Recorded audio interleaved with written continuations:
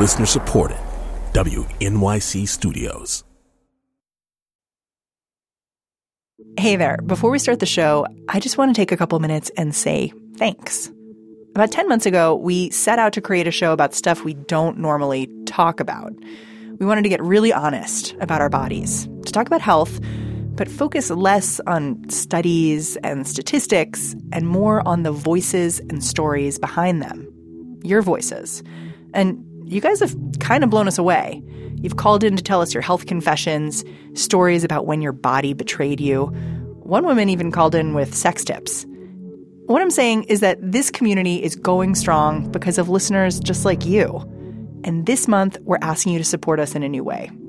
Big reason we're able to be here in the first place is because of individual donations from listeners just like you. So if you like what you're hearing, we're asking you to show your support financially. WNYC Studios is calling this Podcast Appreciation Month.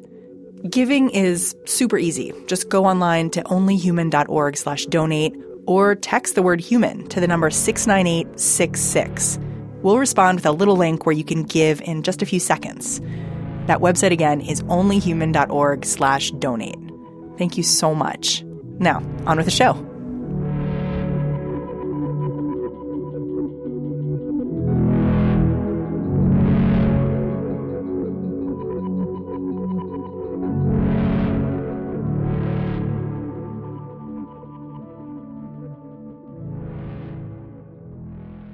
Okay, so I'm going to pull up YouTube here for a second.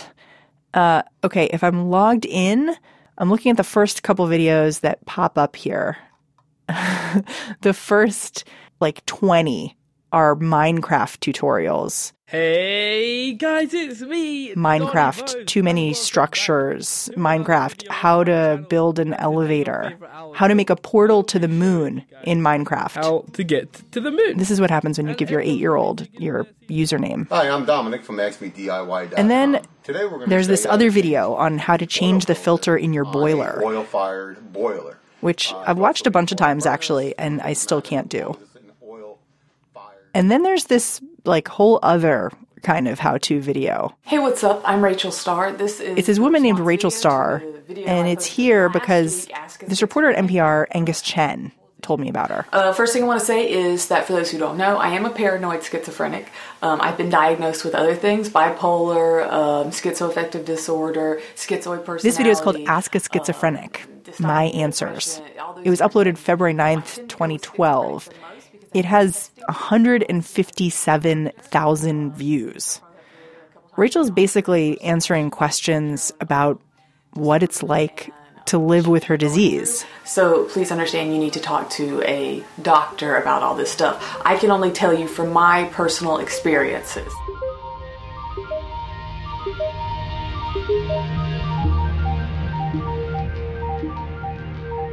I'm Mary Harris. This is Only Human. This week's episode is about how you can find people that really get you, and whether being this upfront about your mental health can actually help you cope. Angus Chen is here.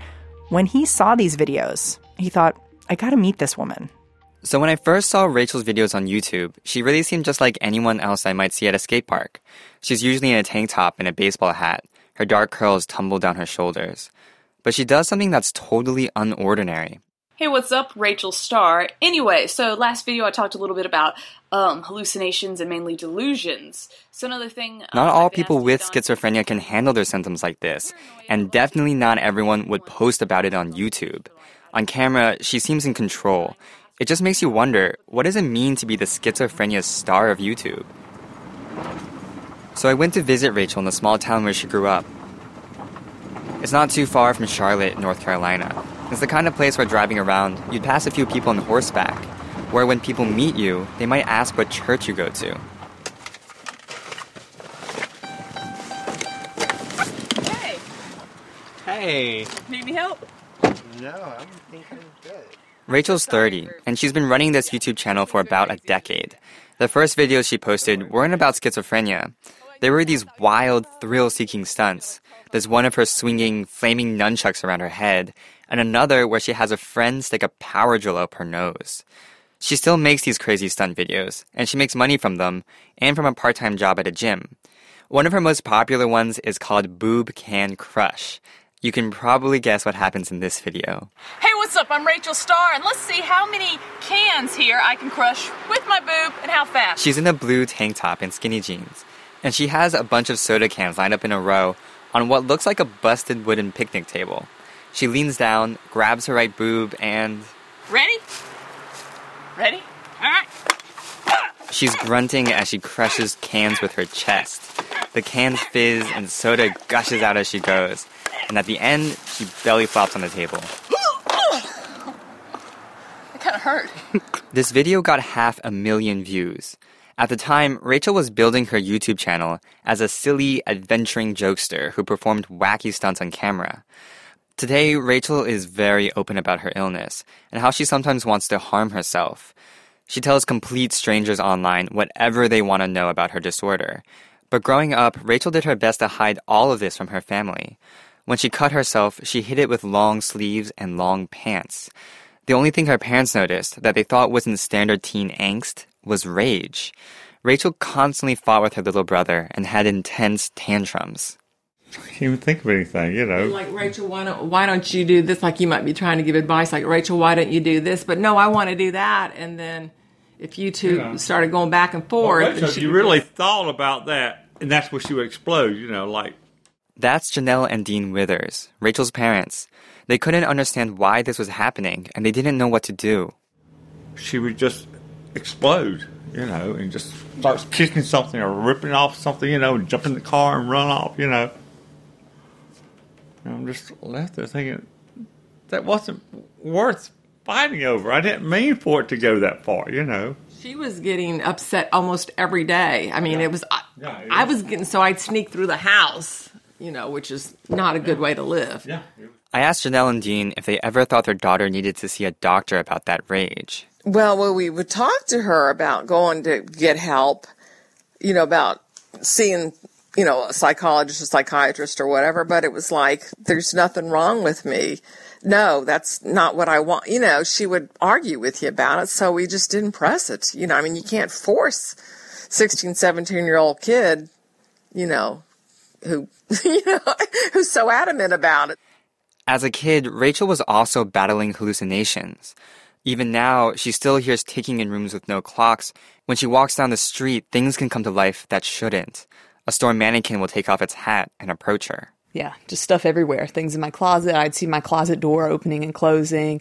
In anything, I could look at like the wall and suddenly it would become like like there'd be a face there making, expressions at me. You never told anybody about this? So there was a few issues. One, I grew up in the church. So you hear a lot about like angels and demons and Satan and all that. And honestly, I just kind of thought that's what I was seeing. Like you hear it in church all the time and Jesus cast out the demons. I just assumed everybody saw them. But she quickly realized that wasn't the case. And as she got to her late teens, she thought more intensely about hurting herself. It was just like, it's this thing that's always there. And if I dwell on it too much, I want to hurt myself and, kill myself. Rachel told me she thought a lot about killing herself in a way that echoed one of her hallucinations. Sometimes when she caught her reflection, what looked back at her wasn't really her. Like the eyes were still there, but all the skin was, I guess, peeled off more like, I'd see her in store windows, anything like that, any reflective type thing I'd just stay away from. Was that terrifying? I mean, it sounds... Oh, yeah, it was horrible. Like, it was...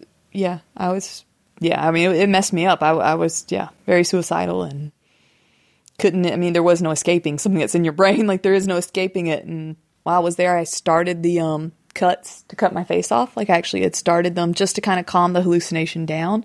Do you think you would have done that to yourself eventually? Yeah, probably committed suicide somehow and that been involved. I knew I needed to get help. Like, this has gotten out of control. There's something seriously wrong with me. It wasn't until she was 20 in college that she finally saw doctors that specialized in mental illness, psychologists and psychiatrists. Rachel says it was good to be finally getting help, but she was also scared. I remember it was scary when I first got told I was a schizo. Pretty much, if you looked up stuff, the only things you could find were serial killers, just all this like horrible stuff about schizophrenics. And I was like, I don't want, if someone else gets this diagnosed tomorrow, for that to be the only thing they see pop up if they Google it. It's just scary stuff. I hope that, a real person pops up and knows that, hey, this isn't the end of the world. The thing with Rachel is she's pretty fearless. She already had this YouTube channel where she was doing those crazy stunts. So she turned to the only audience she knew, her followers. I'm a 22-year-old female schizophrenic. This is the first video Rachel makes about her illness. Schizophrenia is a very lonely disease because you're trapped in your own head. And it's hard to explain to other people what's going on.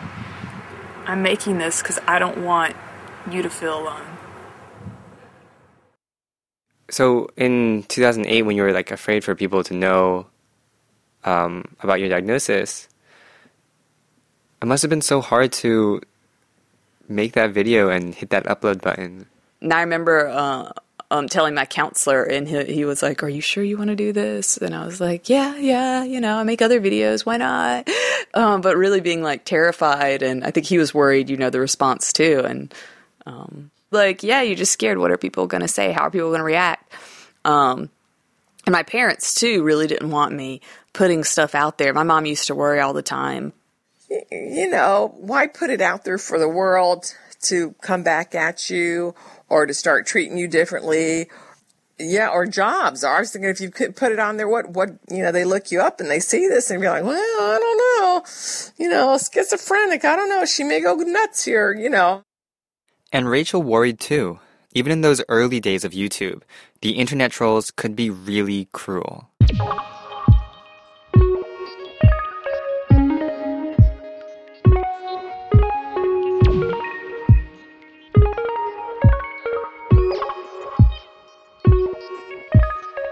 I'm Mary Harris. This is Only Human. When we come back, we'll find out what happens when you put your illness out there on the internet for the whole world to see.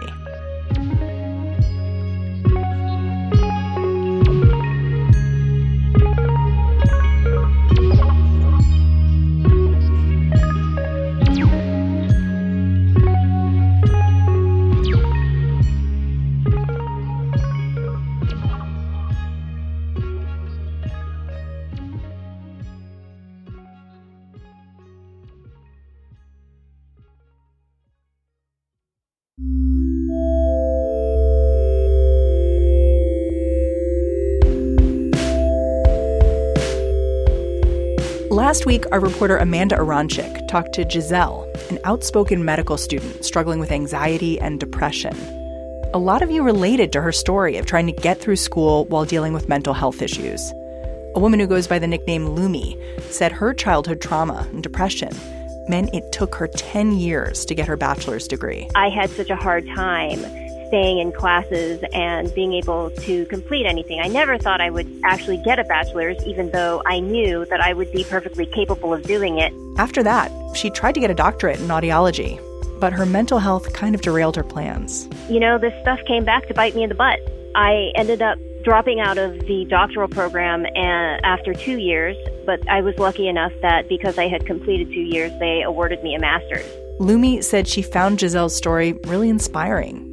Hopefully at some point I can, not be afraid and be more open and say, hey, this is something I struggle with, and, to be okay with it. But I still don't feel like I'm quite at that point yet.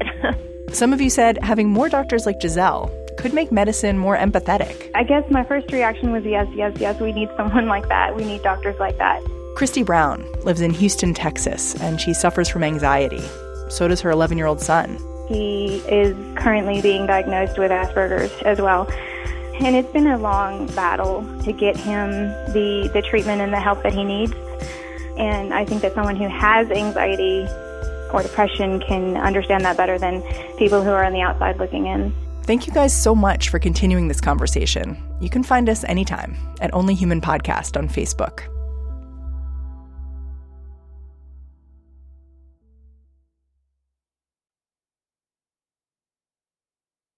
In some ways, that first video was Rachel's greatest stunt of all. And back then, the idea of doing something like this was really rare. Rachel expected to be attacked by internet trolls. But then the emails started rolling in, and they came from people like Don, a dad in Portland. I saw that and I said, wow, that is so much like my family and my daughter and our experience. Don's daughter, Tracy, has schizophrenia. Can you tell me, like, what it felt like when you first saw that video and you were thinking these things? Were you like... Oh, I was in tears. Yeah. Now you could get a window into the mind of a person, a young woman who was going through this, and she was very descriptive about what was happening in her. And my daughter was not. And that helped me understand what I was seeing on the outside of my daughter. Don eventually asked his daughter to watch them with him. And Rachel kept posting videos. A lot of them were practical answers to emails and comments that she got from her viewers. Like, how have you dealt with your hallucinations? The biggest help to me with my hallucinations has always been my dog. I love, and some people will be like, Rachel, that's crazy, because whenever I get scared or I see stuff, a lot of the times if she doesn't react to it, obviously not really there. So I would suggest, I know it's hard to go out and get a dog. The past, I think 3 or 4 years, I've had Twinkle. Amazing difference in me, and she's the best little friend ever. A lot of them are like this, where she talks about really difficult symptoms, like depersonalization, when you feel disconnected from yourself and reality. It's like driving a car, except you're the car. So like when I drive a car, I'm completely in control of it. At no point do I think, whoa, I'm this car, right? Like when you drive. So I think depersonalization is a lot like that. It's like you're in control of this body, but I don't know, there's still this disconnection from it. Mine comes and goes. I think I always feel disconnected. When Julia, a 22-year-old schizophrenic in Peoria, Illinois, saw this video, she didn't know what depersonalization was. Sometimes I would just click through all her videos, and I would find a video on something I had no idea about, and I would just learn everything I could about it. And then I would get that symptom. I don't know if there's any direct correlation, but it was like it prepared me in a way. So when it did happen to me, I was like, okay, this is just depersonalization. I just need to calm down and write it out, and I'll be fine. Rachel often hears from people like Dawn and Julia who say the videos really helped them. And it was interesting how many people started reaching out to me saying, oh my gosh, I had the exact same thing happen. Oh my gosh, yes, this is what I think I have too. What should I do? It's interesting because that's like exactly what you never had when you started to deal with everything. Yeah, pretty much. And I think I still always like felt a loneliness, up until that point. And it really like kind of helped that go away and be like, oh my God, there's so many people. And that's when they asked about the internet, obviously, is it connects all of these people. And you're just like, wow, I have all these people who, are going through the exact same thing, who grew up seeing faces, who grew up hearing voices, who have these thoughts that they don't know why they have them. And it just definitely made me feel not so alone. One online friend Rachel made by posting these videos is Jacqueline Phillips Sable, a psychologist in Erie, Pennsylvania. Sometimes she says she shows videos like this to her patients. And as a professional, I am the better person to help them to deal with certain aspects of it. I'm the better person to diagnose them.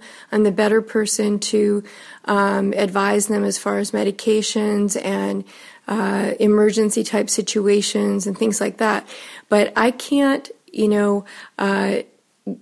be inside of their skin and explain to them, or relate to them on how it feels to experience symptoms the way that Rachel can. For a lot of us, building this online community of people all facing the same struggles might be enough to feel better. But for Rachel and people like her, it isn't enough. She still has some awful, dark days that she doesn't film, and she doesn't talk much about online. It's the episodes of depersonalization, when she gets detached from reality. And she told me about one of these moments. I was just really sick and I got stuck somewhere. And when I get off, I know it. So I don't drive or anything. I pretty much sit bunker down. But I bunkered down at in this parking lot, and I was able to call my mom and be like, look, you probably want to come get me. I'm just sitting in a parking lot. Are you afraid that that after people see you this way, they start to see you differently? It freaks. I think it freaks a lot of people out. Rachel says she doesn't know how to regain control when she loses touch with reality. It happens a few times a month. These episodes are part of why Rachel will probably never live alone. She's afraid she'll get stuck in this detached state of mind and will need to check into a psych facility. She's been saving money in case that happens. But then, you think about, will she ever get married? Who will take care of her when we're gone? This is Rachel's mom, Janelle, again. I mean, you worry about those things because so many times if people don't get the right help, they end up on the streets as homeless people. And I had thought about that. And I think about who will, about her marrying and, I want her to be happy. And it's really sad when your daughter worries about herself, that she has a savings account, that she keeps money in case she ever has an episode and has to be put into the emergency room. And she doesn't want to feel like it'd have to be money out of our pocket. But Rachel looks at things a little differently. I guess for me now, this is just, I know a much better situation. Because even when I did live alone, I wasn't, like I told you, I downward spiraled. I wasn't happy. So in my make-believe world, oh yeah, everything's fun. And but no, in real life it wasn't. The few times, that I have lived alone, that's kind of happened each time. For the most part, other than being embarrassed to tell some people, oh yeah, I still live with my parents, super cool. Other than that little bit of embarrassment, when people find out, it really doesn't bother me now because I feel like I'm in a good place. The only thing her parents can't do for her is really understand what it's like to live with schizophrenia. But if she ever needs to talk, she has the internet and thousands of subscribers who know exactly what she means.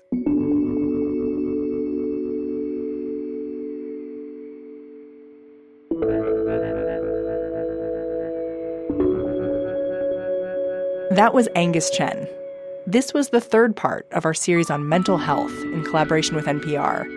If you haven't already, subscribe to this podcast so you can hear them all. Find us on iTunes or at onlyhuman.org.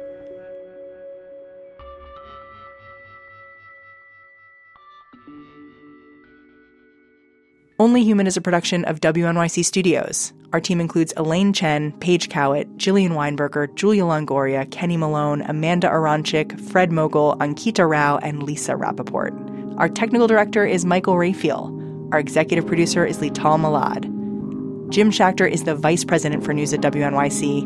I'm Mary Harris. Talk to you next week.